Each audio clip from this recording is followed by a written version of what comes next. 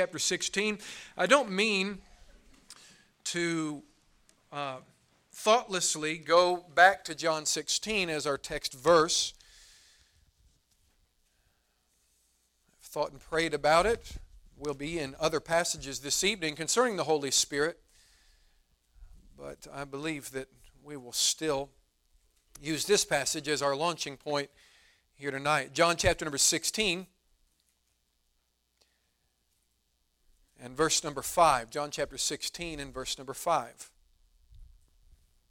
Jesus says here, "But now I go my way to him that sent me."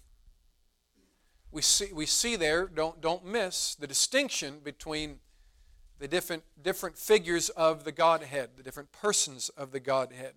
Jesus Christ is going back to him that sent him, which of course would be God the Father.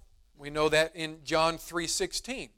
"For God so loved the world, that he gave his only begotten Son, that whosoever believeth in him should not perish but have everlasting life, and that God sent not his Son into the world to condemn the world, but that the world through him might be saved." It was God the Father that made the choice to give us his Son. And so Jesus is returning to him that sent him. That would be God the Father. "And none of you asketh me, whither goest thou? But because I have said these things unto you, sorrow hath filled your heart. Nevertheless, I tell you the truth, it is" what? "Expedient for you that I go away. For if I go not away, the Comforter will not come unto you. But if I depart, I will send him unto you. And when he is come, he will reprove the world of sin and of righteousness and of judgment.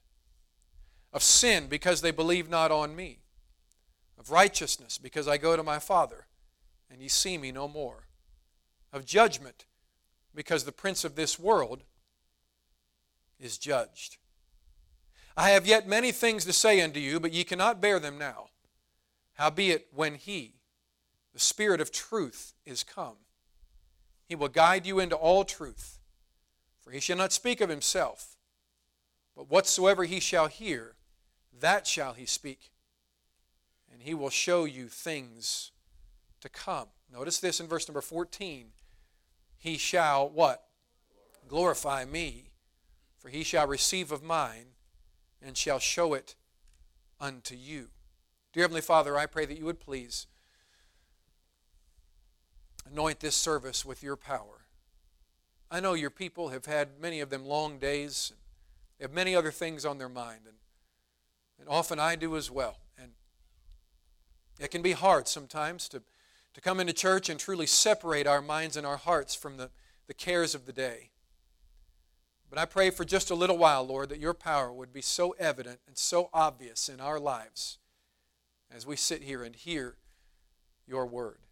Please speak to us, Lord. Anoint this service with power from on high. Please fill me, guide me, direct me. Lord, I move out of the way. This is your service. Please do the work that only you can do. We pray these things as we ask it in Jesus' name, and amen. You can be seated. We've been looking at the work of the Holy Spirit. We see in these first few verses how that he convicts men of sin, of righteousness, and of judgment. We see also that he guides us into truth. We spent some time on that. We looked at how he comforts the believer. And does he ever comfort when we need? We saw that his comfort is not only sometimes a flooding of feeling or of peace, which I do believe that he does, and I believe that even the Scriptures teach on that, but that often also the greatest comfort comes from the teaching of the Word of God as he guides us into truths that fix something in our heart and in our mind and in our spirit that was broken. We saw how that there have been times or we talked about how that there have been times in our devotions or in certain services, how that the Holy Spirit of God pointed us to a certain truth that fixed something in us that was so powerful and so comforting that it moves us to emotion. Now, some Baptists are afraid to relate emotion to the Holy Spirit. I have said that the Holy Spirit is not a feeling. He is a person. But that does not mean that the work that the Holy Spirit does in us does not come with great feeling. And we've covered that. We've seen how that as He convicts, we have great feelings of sorrow, remorse, regret. That conviction creates feelings. And unfortunately, how that Christianity has begun to only identify the moving of the Holy Spirit with those feelings of great comfort and peace that flood out upon us during devotional times or during a certain song or during a certain service. And if we're not careful, we misidentify the movement of God in a service because we think He only moves when we feel good. And so we've seen that that is not necessarily the truth, that even though we often feel great and have great feelings of peace and joy and comfort when God fixes something in us through His Word, we also see that He convicts us greatly. That conviction has been evident at different times in Christian history. We see how that all of Nineveh was saved and came to God because of the conviction of God that came upon them and fell over them because they were afraid of judgment. We've talked about how that Jonathan Edwards, when he would preach his message, sinners in the hands of an angry God, great conviction would fall over crowds to the extent that they would often cry out in fear that they might drop into hell at that very moment. That is also the movement of the Holy Spirit, as much as the feelings of great comfort and joy and peace that we experience when He guides us into truth that comforts us. But He also guides us into truth that convicts us. And that is also the movement and power of God in a service or in our lives. I hope that you have been convicted in your own personal walk with God at times. It's important for us as Christians to not only be looking for comfort in the Scriptures, but to be looking for the guidance and help of God in His Word, so that every time we sit down with His book in our laps, we're not just there looking for something that will make us feel good, but we're there for truth. Because only by that kind of work can the Holy Spirit truly grow a Christian. Because in order to grow us, sometimes He has to purge us and cut away some of the branches. Is everybody okay? Remember there in another place in John where He makes it very clear that when we have growth, that sometimes He will purge us so that we may grow even more in Him. And so sometimes God will do some pruning through His Word. But some Christians have become so prone to only allow God to speak to us when we're looking for comfort that they open their Bibles every single time looking for God to make them feel better, when instead sometimes God needs to do a work in us. The Holy Spirit of God, when He moves, will be very evident. He's not always a good feeling and does not always bring good feelings, but He often does comfort. Somebody mentioned a couple of services ago that actually sometimes the conviction of the Holy Spirit can itself be comforting. Because if God is convicting you of sin and you are still feeling convicted of sin, it means that He is still speaking and you're still hearing His voice, and that's a good thing. Because if you have fallen away from God and you wonder whether or not God will have anything to do with you ever again, and then He convicts you of your sin, then you know He's not done with you. Now, I don't personally believe, after I've studied the Scriptures, I know preachers say different things about this, and the way we word it, we have to be careful. But I don't necessarily personally believe that God ever stops speaking. The more I consider the Scriptures, I believe that in this New Testament age that we live in, with the Holy Spirit of God being poured out upon all flesh, I believe actually that He is always speaking to His people about different things. But I believe what happens is we become calloused to His speaking and we cannot hear Him. But I believe God is always trying to speak to His people. If we're not hearing His voice, it's often a result of calluses in our life from rejection and quenching of the Holy Spirit instead of it being God not speaking to His people anymore. I see that even in the Old Testament, where even though there were times when God said that judgment was going to come upon His people, He still pleaded with them to come to repentance, and He told them, if you'll just turn unto me, then I will repent of my judgment upon upon you. He desires for us to turn unto Him. Even in the Old Testament, when some say that He was more of a judgmental God, I see His grace all through that portion of Scripture. The Holy Spirit of God has a work to do in the life of Christians. We've seen the conviction. We've seen how that He guides us into truth. We've seen His comfort. I want you to take your Bibles and turn, and we're going to try to cover a whole lot of ground tonight in the Bible. So lots of flipping of pages here as quickly as we can. Titus chapter number 3 in your Bible, if you would please, and verse number 5. Titus chapter number 3 and verse number 5. We're going to look at some of the other works of the Holy Spirit. Titus chapter number 3 and verse number 5.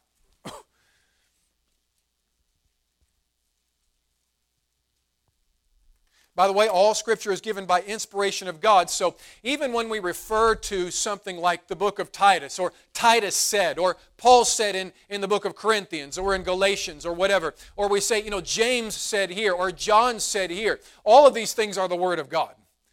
They were inspired to say and write these things, but these are all the words of God. Titus chapter number 3, verse number 5. The Bible says, "Not by works of righteousness which we have done, but according to His mercy, He saved us by the washing of regeneration and what? Renewing of the Holy Ghost. That being justified by His grace, we should be made heirs according to the hope of eternal life." So the Holy Spirit, one of the works that He does, and actually the first work that He does after He convicts us of our sin and reveals unto us our coming judgment, then the first work that He does for a Christian is He renews and regenerates us. The Bible calls it the quickening of the Spirit of God. We've been dealing with this in Sunday school, but the Bible teaches us that our spirit is dead in trespasses and sins. Is everybody okay? That before Christ, our spirit is dead in trespasses and sins.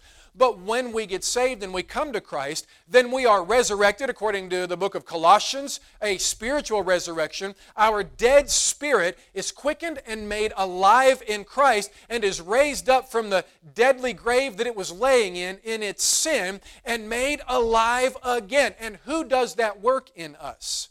It's the Holy Spirit. The Holy Spirit that regenerates and renews us. Aren't you glad that not only did the Holy Spirit convict you of your sin, but He was there through the entire work?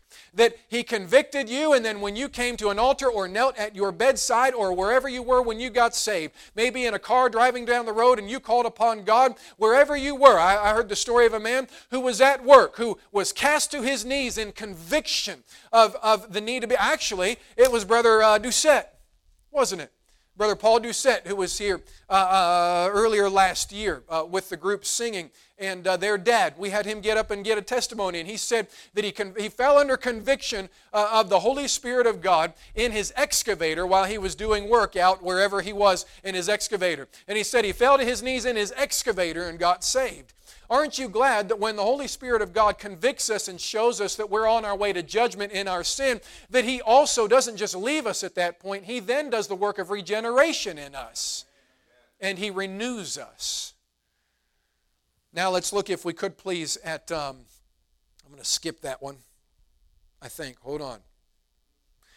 Look at 1 Corinthians chapter number 2 in your Bible. It's 1 Corinthians chapter number 2, the work of the Holy Spirit. If you're taking notes, you're going to have to take them quickly tonight. We've got work to do. 1 Corinthians chapter number 2. And let's pick it up in verse number 12. 1 Corinthians chapter number 2 and verse number 12. Now we have received not the spirit of the world. Now remember, there is a spirit working in the world. And it is the spirit of Antichrist. Yes? And the spirit of Antichrist has overtaken some preachers and false prophets. Now, I don't believe that we need to demonize every preacher that is out there that gets something maybe a little wrong every now and then. We have to be careful about that. Preachers can be wrong. We're human. And we can get things off. Since I've been here on multiple occasions, I've said things and thought afterwards, why did I say that? That's not even accurate. Sometimes in the heat of preaching, things come out, or sometimes when you're trying to explain something in the Scriptures, you say it in a way that doesn't quite come out the way that is biblical. Sometimes a preacher will mess up. I don't think it's a good spirit for a Christian to sit in the pews and always be looking for a preacher to make a mistake to write him off. That's not the right spirit. You can't ever get anything from the Word of God if you're always looking for something. And I won't demonize preachers that aren't Baptists. I think some of them get some things right every now and then. But just not as often. I don't get everything right. The men that I've grown up under, they don't get everything right. I've heard some men that taught me through the years, and they said one thing distinctly and passionately. And then a few years later, they're saying something entirely different. It happens. We're human. We grow in our knowledge and understanding of the Scriptures. Sometimes we get things wrong. Sometimes we just misspeak. We have to be careful not to just throw out every single time somebody says something or gets something a little bit off. Just throw them out and say, well, I'm writing them off. They're worthless. That's not a good spirit to have. I think the better spirit to have is to trust what is being said unless the Holy Spirit brings to mind a red flag and says, something's a little off there. And then instead of running around and talking about it to everybody before you've studied it for yourself, go study it for yourself and decide what does the Bible actually say. Instead of spreading problems. Well, what do you think about that? Well, I don't know. What do you think about that? Before you know it, half the church is not sure what to think when nobody's even really studied it yet. But if you go and study it and you find, that's not entirely accurate. I have said, and I tried to lay this foundation when I first came here, if I get something wrong in the Bible, please come talk to me. I want to be right with God's Word. I don't want to just be right. I'm responsible for preaching the Word of God and teaching the Word of God. I'm going to stand before God one day and give account for the things that I say. I need to make sure I'm right with the Scriptures. If you come to me with a good spirit and with a Bible verse, or two or three, and say, look, remember that thing you said the other day? Well, the Bible actually says this. Look, I'm open to that. If you can show me from the Bible, I'll listen to you. Now, don't come to me with your opinions and just, well, you know what, I tell you what, I just don't agree with what you said. Well, we don't always like what is said from the Bible, but if you just come to me with feelings, well, I just feel that's not right. Just show me some Bible first, then we can have a discussion. But anyway.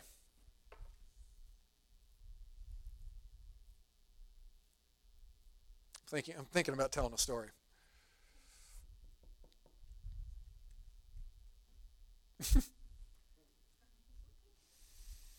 A few years ago, I was at a meeting, and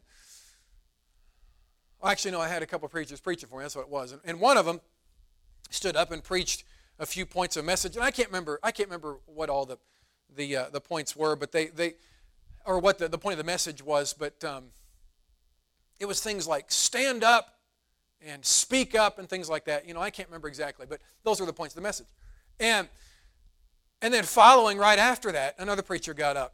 And he went through all the points, and he said, I think you should stand up, and I think you should this up, and I think you should that up. And he said, I think you should every now and then speak up, and then I think you should shut up. And I agree with both. Because we have to be careful about our tongues. The longer we let those things run, the worse it gets. Don't kill preachers just because they get things wrong every now and then. We're human. It happens. But if you come talk to me, I'll be glad to listen. And you show me Bible, I'll be glad to look at the Scriptures if I haven't already. But if you come to me in an area that I've studied and I know it's biblically accurate and you say, well, he doesn't listen. Well, if I've already studied it and I know it to be biblically true, I'm not going to move. But I am open to things that I don't know, and there is plenty of that.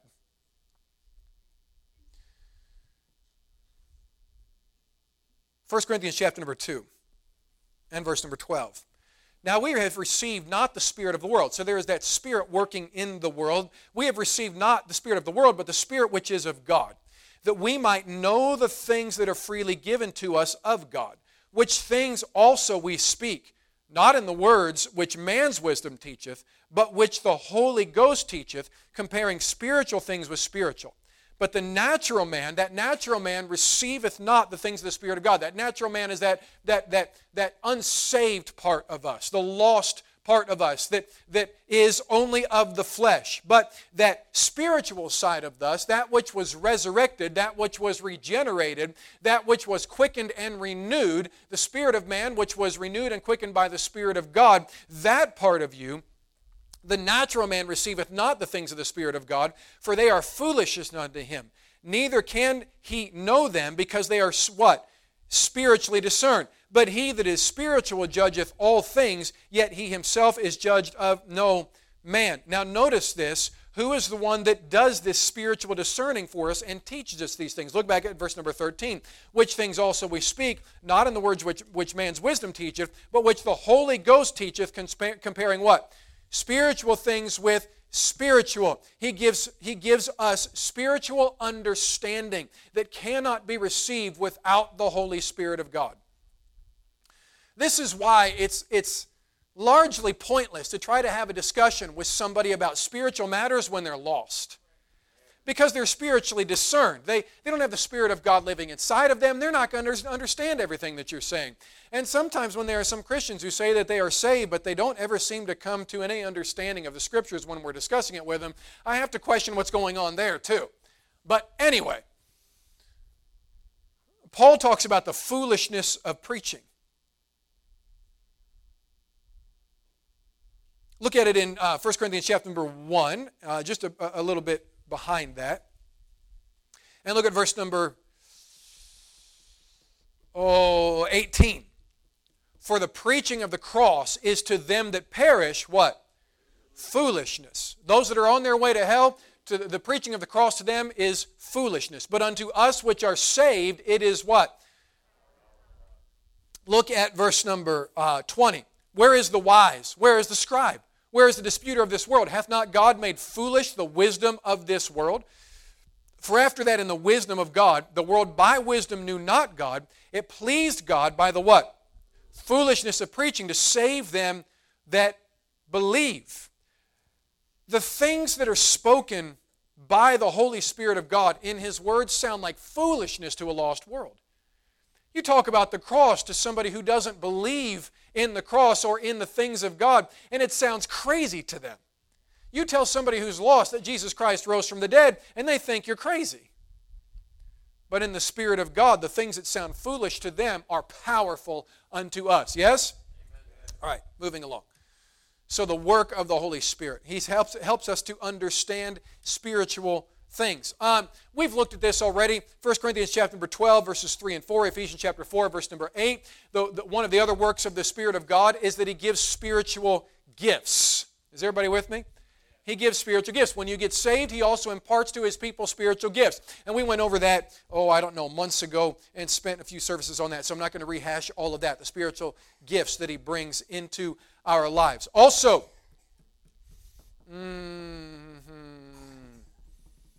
Ephesians chapter 5. Ephesians chapter 5 very quickly. And look at verse number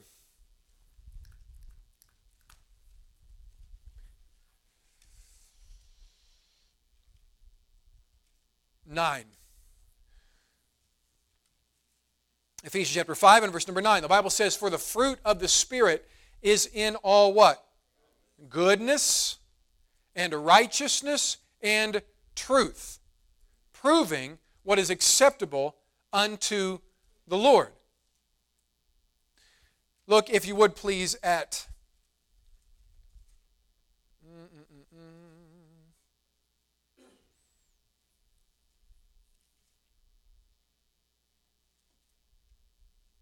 where is that passage?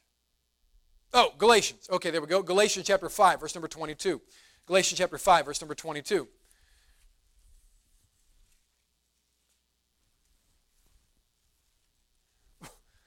The Bible says, but the fruit of the Spirit is love, joy, peace, long-suffering, gentleness, goodness, faith, meekness, temperance.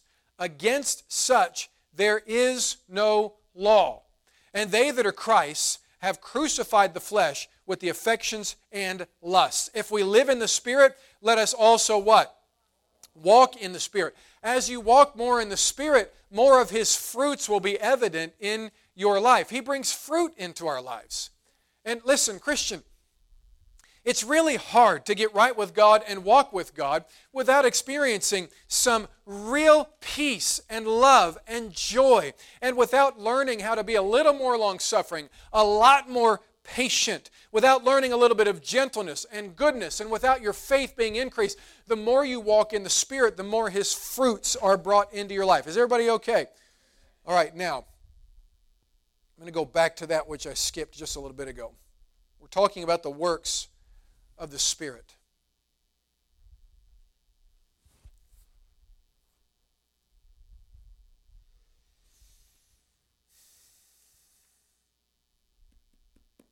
Look at Acts chapter number 13, if you would please. Acts chapter number 13.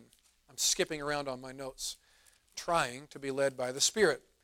I knew this was going to be very informational tonight, but hang with me here just a little while longer, please. Acts chapter number 13. The works of the Holy Spirit. What works does He do in the life of the believer? Acts chapter number 13 and verse number 1. Now there were in the church, it was at Antioch, certain prophets and teachers, as Barnabas and Simeon that was called Niger, and Lucius of Cyrene, and Manaen, which had been brought up with Herod the Tetrarch, and Saul. Why did I read that? I don't know. Verse number 2. I could have skipped all those names. That would have been a blessing to my ministry this evening. As they ministered to the Lord, I could have just said, there are a bunch of guys working in the church. Verse number 2. As they ministered to the Lord and fasted, the who? Holy Ghost said, separate me Barnabas and Saul for the work whereunto I have what? Called them. Now, Saul, who was also Paul, was called to be an apostle, right? But Barnabas was called to be a preacher and a missionary. The work of the Holy Spirit is to call people to His ministry.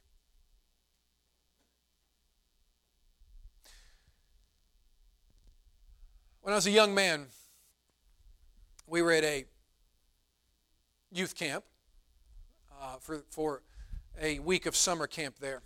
And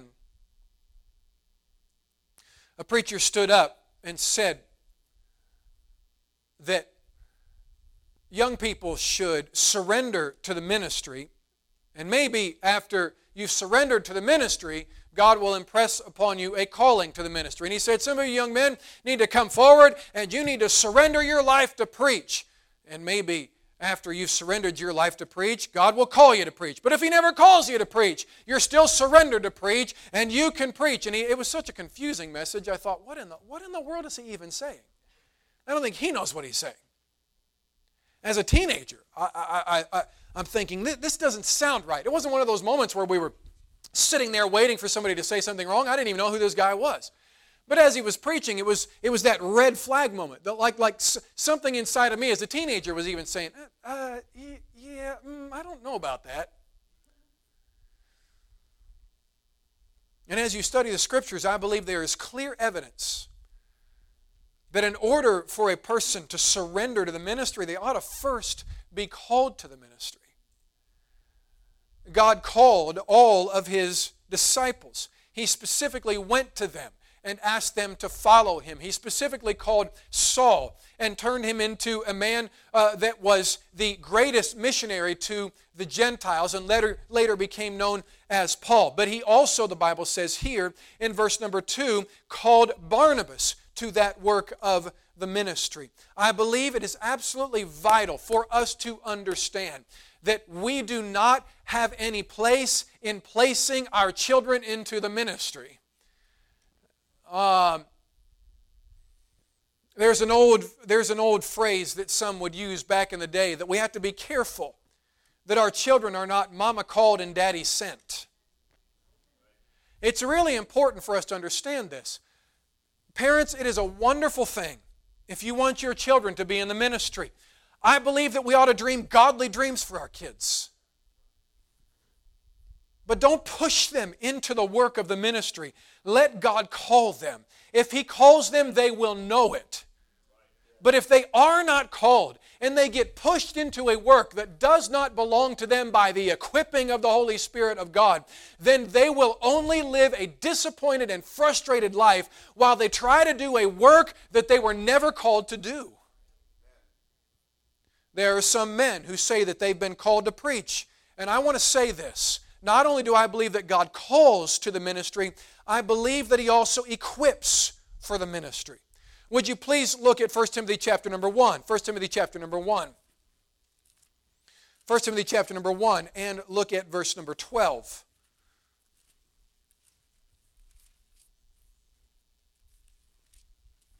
First Timothy chapter number 1 and verse number 12. The Bible says, "And I thank Christ Jesus our Lord, who hath" what? "Enabled me, for that He counted me faithful" what? "Putting me into the ministry." Do you see that? He enabled him and put him into the ministry. Do you see that? All right, let's look, if you would please, at 1 Corinthians chapter number 15. I guess we could have stayed in that region.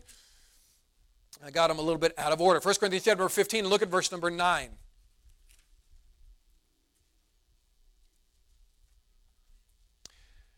Paul says, "For I am the least of the apostles, that am not meet to be called an apostle, because I persecuted the church of God. But by the" what? "Grace of God I am what I am. And His grace which was bestowed upon me was not in vain." Now some people will stop there and say, well, he's talking about saving grace. Now there's no doubt that in order for Paul to be put in this place, he had to first be saved. And there's no doubt that the grace of God was applied to his life in saving grace. But notice the rest. "But I labored more abundantly than they all. Yet not I, but" what?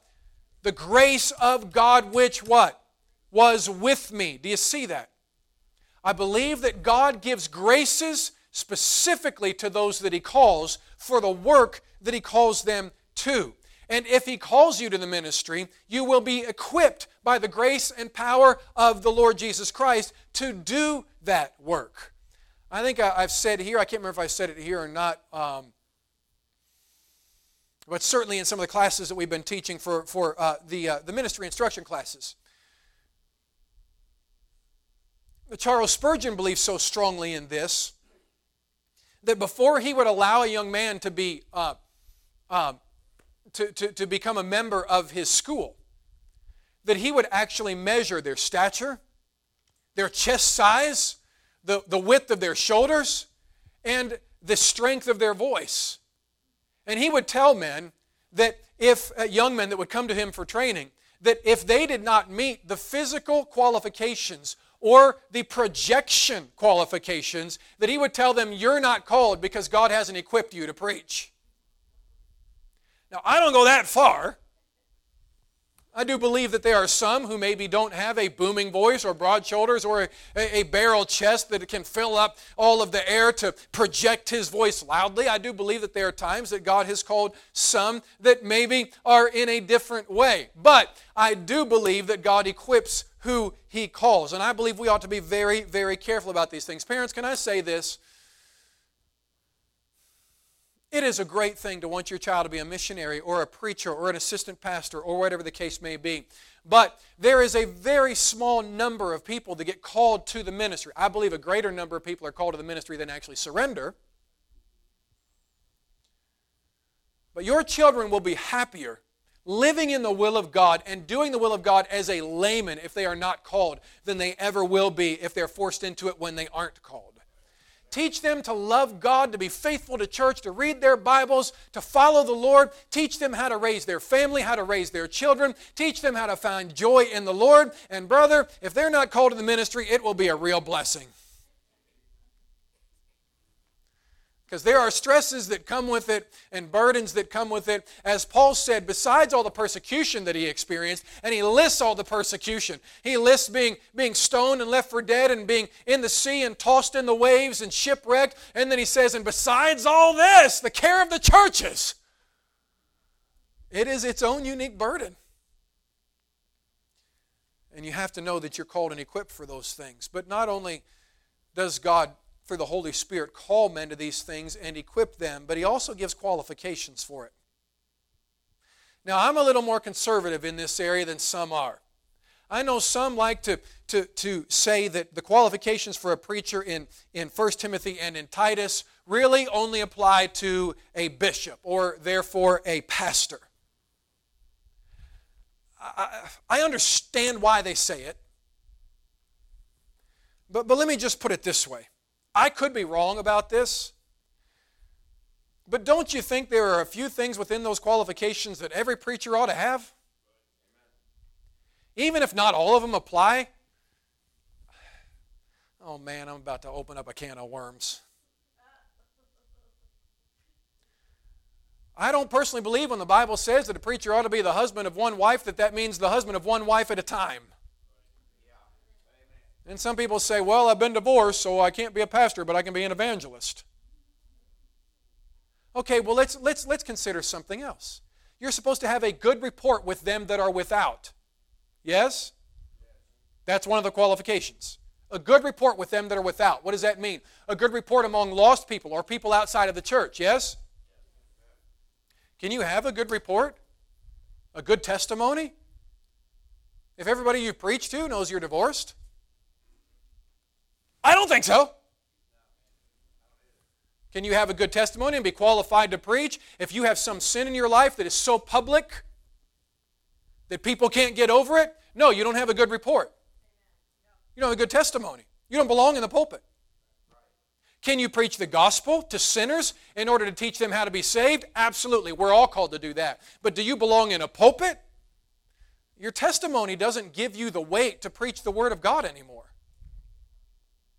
And some people like to discount that stuff and say, well, I know I did this really wicked sin that everybody knows about, but, it's okay. I can go on and preach. No, you can preach the gospel to lost people. We're all called to do that. Every Christian can do that. But the moment you step in the pulpit and try to do the work that a God-called man is called and equipped to do, you stepped in a place that doesn't belong to you. And I believe that firmly. Now, I could be wrong, but I firmly believe it. Not only does God equip those He calls, but He also gives very clear qualifications.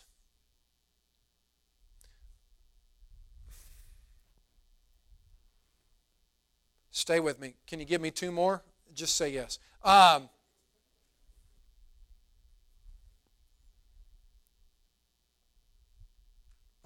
Three more, but I'll just talk about one with you. According to John chapter 14 and verse number 26, the Bible says the Holy Spirit helps us to remember. He recalls things to our mind, the things which we have heard. Ooh, I got so many stories coming to mind. My youth pastor one day was witnessing to we were knocking doors, walking down the street. We had knocked the door, talked to some young people up on a porch, I think is what it was. They weren't very interested. We went a couple doors down, and somebody chased us after we had knocked on a couple of other doors and said, hey, can you come back to certain house? I've got a friend over here who wants to hear what you have to say. We went back over there, and it was an American Indian who had a whole bunch of questions about their culture and how that relates to the God of the Bible. My youth pastor began giving answers that were just down the line, perfect answers. The guy ended up getting saved. He was a young adult man or teenage guy, I don't remember exactly. And when we walked away from that, I thought, man, my youth pastor learned so much at Bible college. Amazing. How in the world they had a class on how to talk to American Indians about Spiritism and the Holy Spirit of God? Unbelievable. And maybe they did, I don't know. But as we walked down off that porch and got to the sidewalk, he said, guys, I don't have a clue what I just said. He said, those answers were not coming from me. I've never broached that topic before. I've never even thought about it. He said, but while we were talking, the Holy Spirit kept bringing to mind things that I had heard and learned, but I didn't even know I knew. He reminds us of those things which have been taught by the Word of God. Is everybody okay? And he does that not only in areas of witnessing, but also in areas when you get depressed and discouraged, and he reminds you of some truth of the Word of God that you need in that moment. Is everybody okay? He reminds us. Next, these are the last two, okay? That one didn't count. He empowers us. Acts chapter number 1, very quickly. Acts chapter number 1. We're about done. Stay with me. Acts chapter number 1 and verse number 8.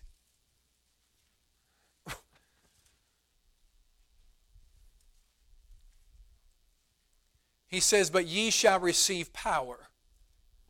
After that the Holy Ghost is come upon you. And ye shall be witnesses unto me, both in Jerusalem and in all Judea and in Samaria and under the uttermost part of the earth." He empowers us to witness. And Christian, this is for everybody. The Holy Spirit of God can empower every Christian to be a witness. You say, "Well, I don't know what to say." I tell you what, and I mean this. Do a little bit of study. Learn your Bible. Learn some of the passages, but do this. If you got somebody at work that God has laid on your heart and you don't know what to say, pray and ask God for His Holy Spirit power and then go talk to Him. You'll be amazed as you're speaking to them what God will bring to your mind. Even through the fear and panic. Yes, there should be some preparation, but y'all, we're never totally prepared to talk to a sinner, because that battle between their flesh and the devil and our flesh and the devil will always be ongoing. No matter how many times you've prepared to talk to somebody about the gospel, that battle will come back every time you try. So sometimes we just have to trust the power of God and go do it. He empowers us to witness. Every Christian in this room is called to be a witness. And if you lack the understanding, ask for His power. If you lack the drive and determination, ask for the Holy Spirit to give you that desire. The Holy Spirit empowers. He wants to empower people to witness. God's greatest desire is for men and women to be saved. So He wants to empower every Christian in this room to be a witness. And He will. He empowers us to witness. And He empowers those to preach. Look at 1 Peter chapter number 1 and verse number 12. 1 Peter chapter 1 and verse number 12. Stay with me. It's Wednesday night. It's a Bible study. I'm trying. 1 Peter chapter number 1. And look at verse number 12.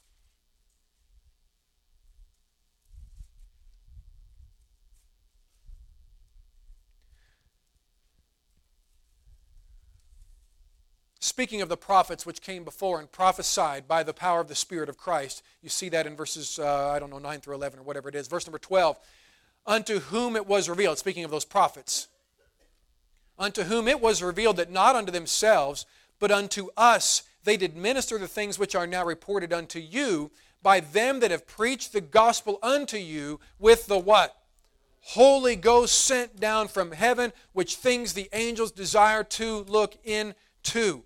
Unto them that have preached the gospel unto you with the what? With the Holy Ghost sent down from heaven. In multiple places, the Bible refers to the fact, and I'm not going to go to all of them because I'm trying to close up shop.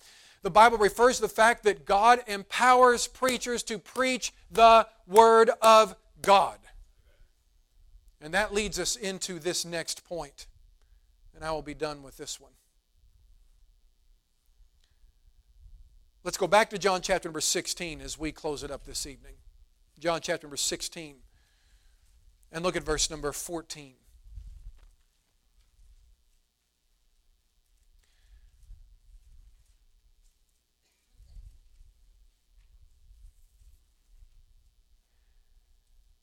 Speaking of the Spirit, the Bible says, He shall what? Glorify me. Who's speaking here? Jesus is, right? He shall what? Glorify me, for He shall receive of mine and shall show it unto you. You see, the work that the Holy Spirit does is to glorify Christ. And this is important to understand.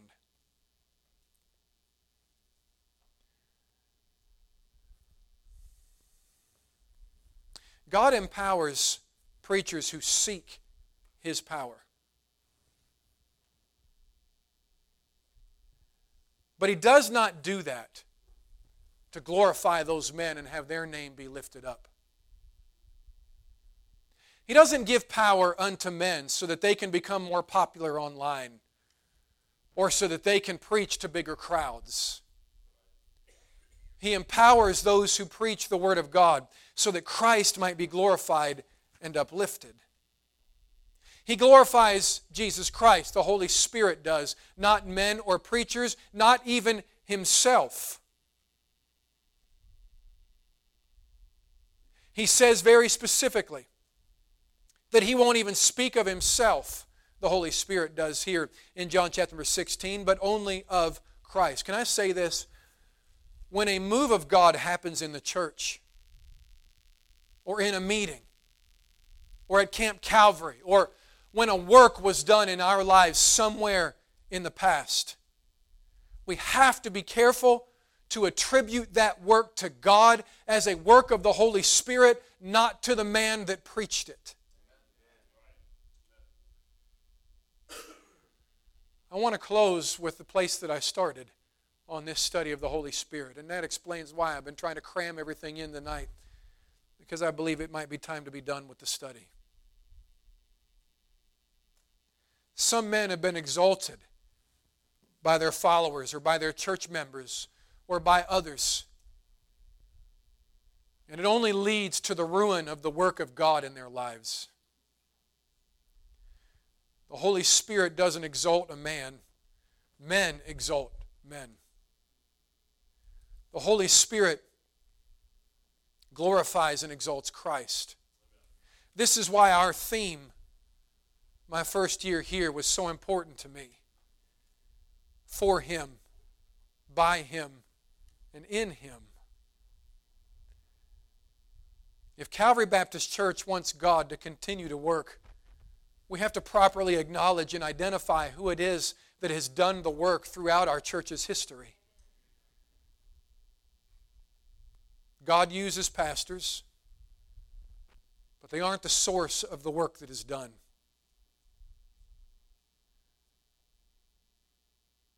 God used some of the pastors of the past here. But if a preacher gets too much of God's glory, I believe God won't stand for it. God has used many in history, but they were simply vessels for the work that God needed to do. A preacher cannot reach into your heart and make the change happen that is needed. If it wasn't for the power of God, we would never be changed.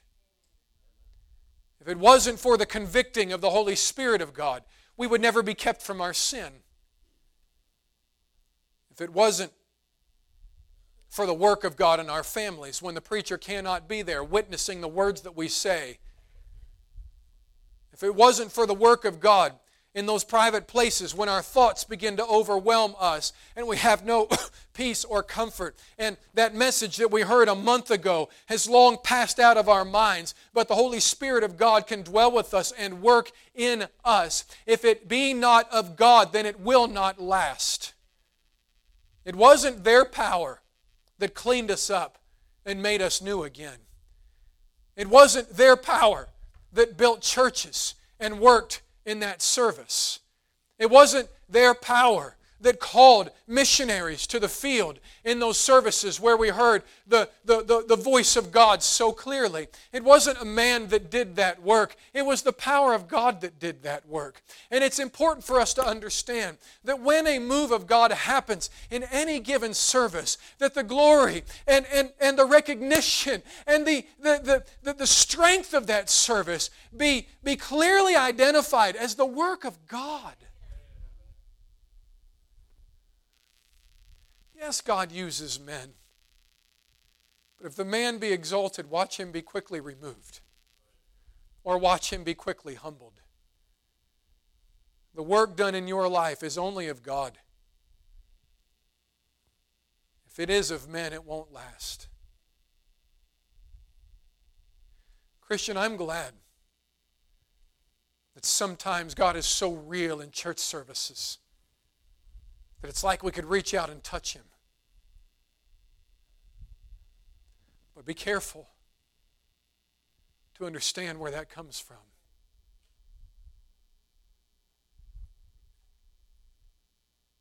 I want God to move in our church every single service, but it doesn't always happen. Sometimes that's my fault. I have no doubt.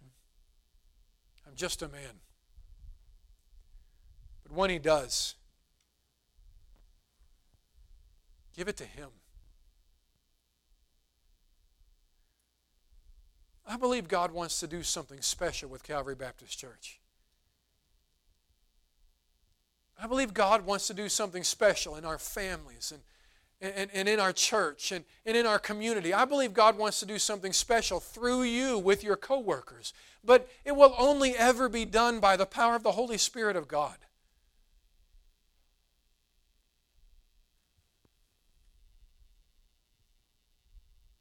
It was the power of God that raised up something like Camp Calvary. And by what? By much prayer. By seeking Him. Listen, can I just say this and we need to close?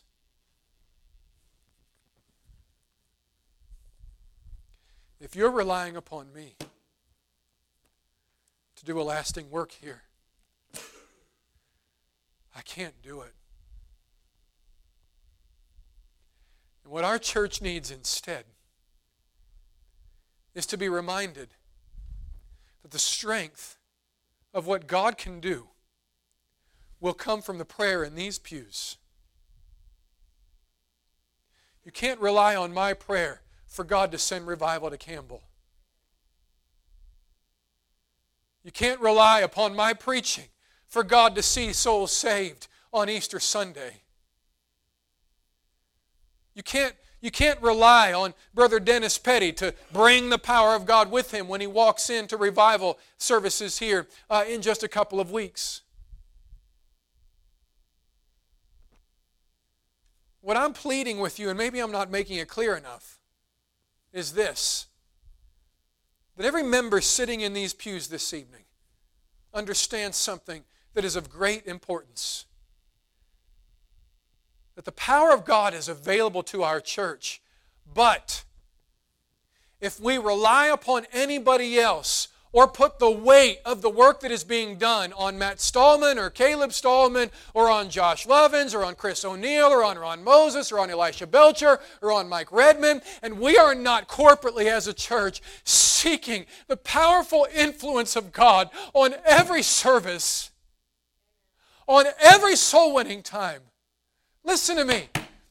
Will our church understand that if God is going to do a work like He did before, it will come on the back of God's people understanding that He has to do the work, and that we will then seek Him as we did before as a ministry, not waiting for the preacher to seek Him, but all of us seeking Him.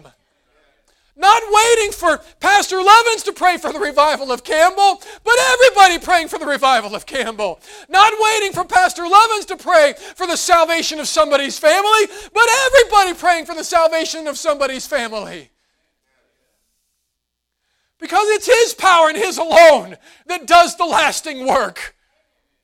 It's His power and His alone that will be present this Sunday, that will be present the next Sunday, that will be present the Sunday after that. And whether I'm here or not doesn't matter. The power of God can be here because it's His. It's not mine. I don't own it. And man, does He humble me sometimes and remind me that I don't own it.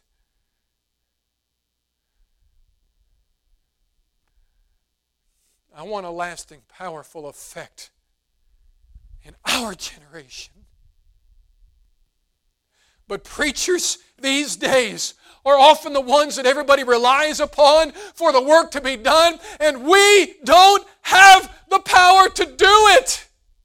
And people are not seeking God's power for their own ministry anymore. Church members are not praying for the work to be done anymore. Why was Camp Calvary raised up all those years ago? Because God burdened the hearts of some people in the church, and the people in the church began to pray for it. Because they sought Him to do it. That's why. How many times I've spoken with Miss Marietta and heard her say, "Oh, it wasn't us that gave that land. Well, that was God." They knew where it came from. And I know we do too. But the issue has become that our churches are not seeing as much work done, often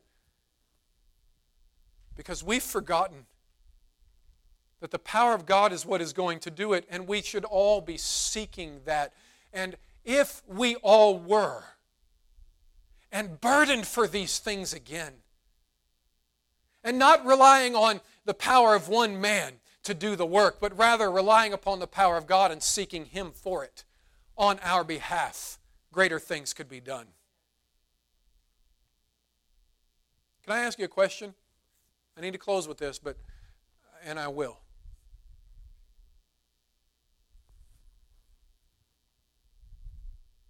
How many people were used to preach on the day of Pentecost?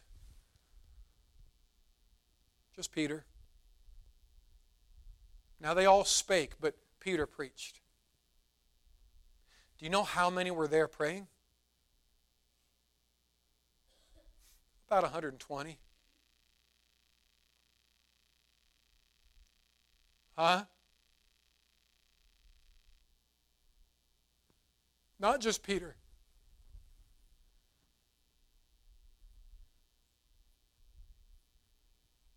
Not just the one that was about to preach.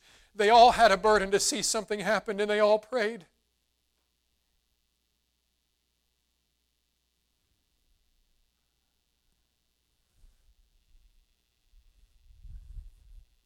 God's power can do it.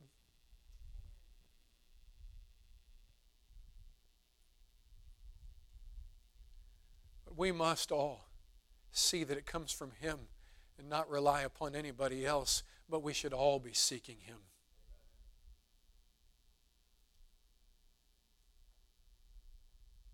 Dear Heavenly Father, I pray that You would please help this evening. I've tried, Lord, in my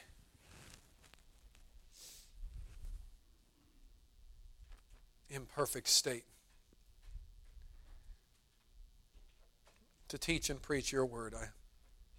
I know I fall short. But I pray that Your Spirit would do the work that I cannot. With heads bowed and eyes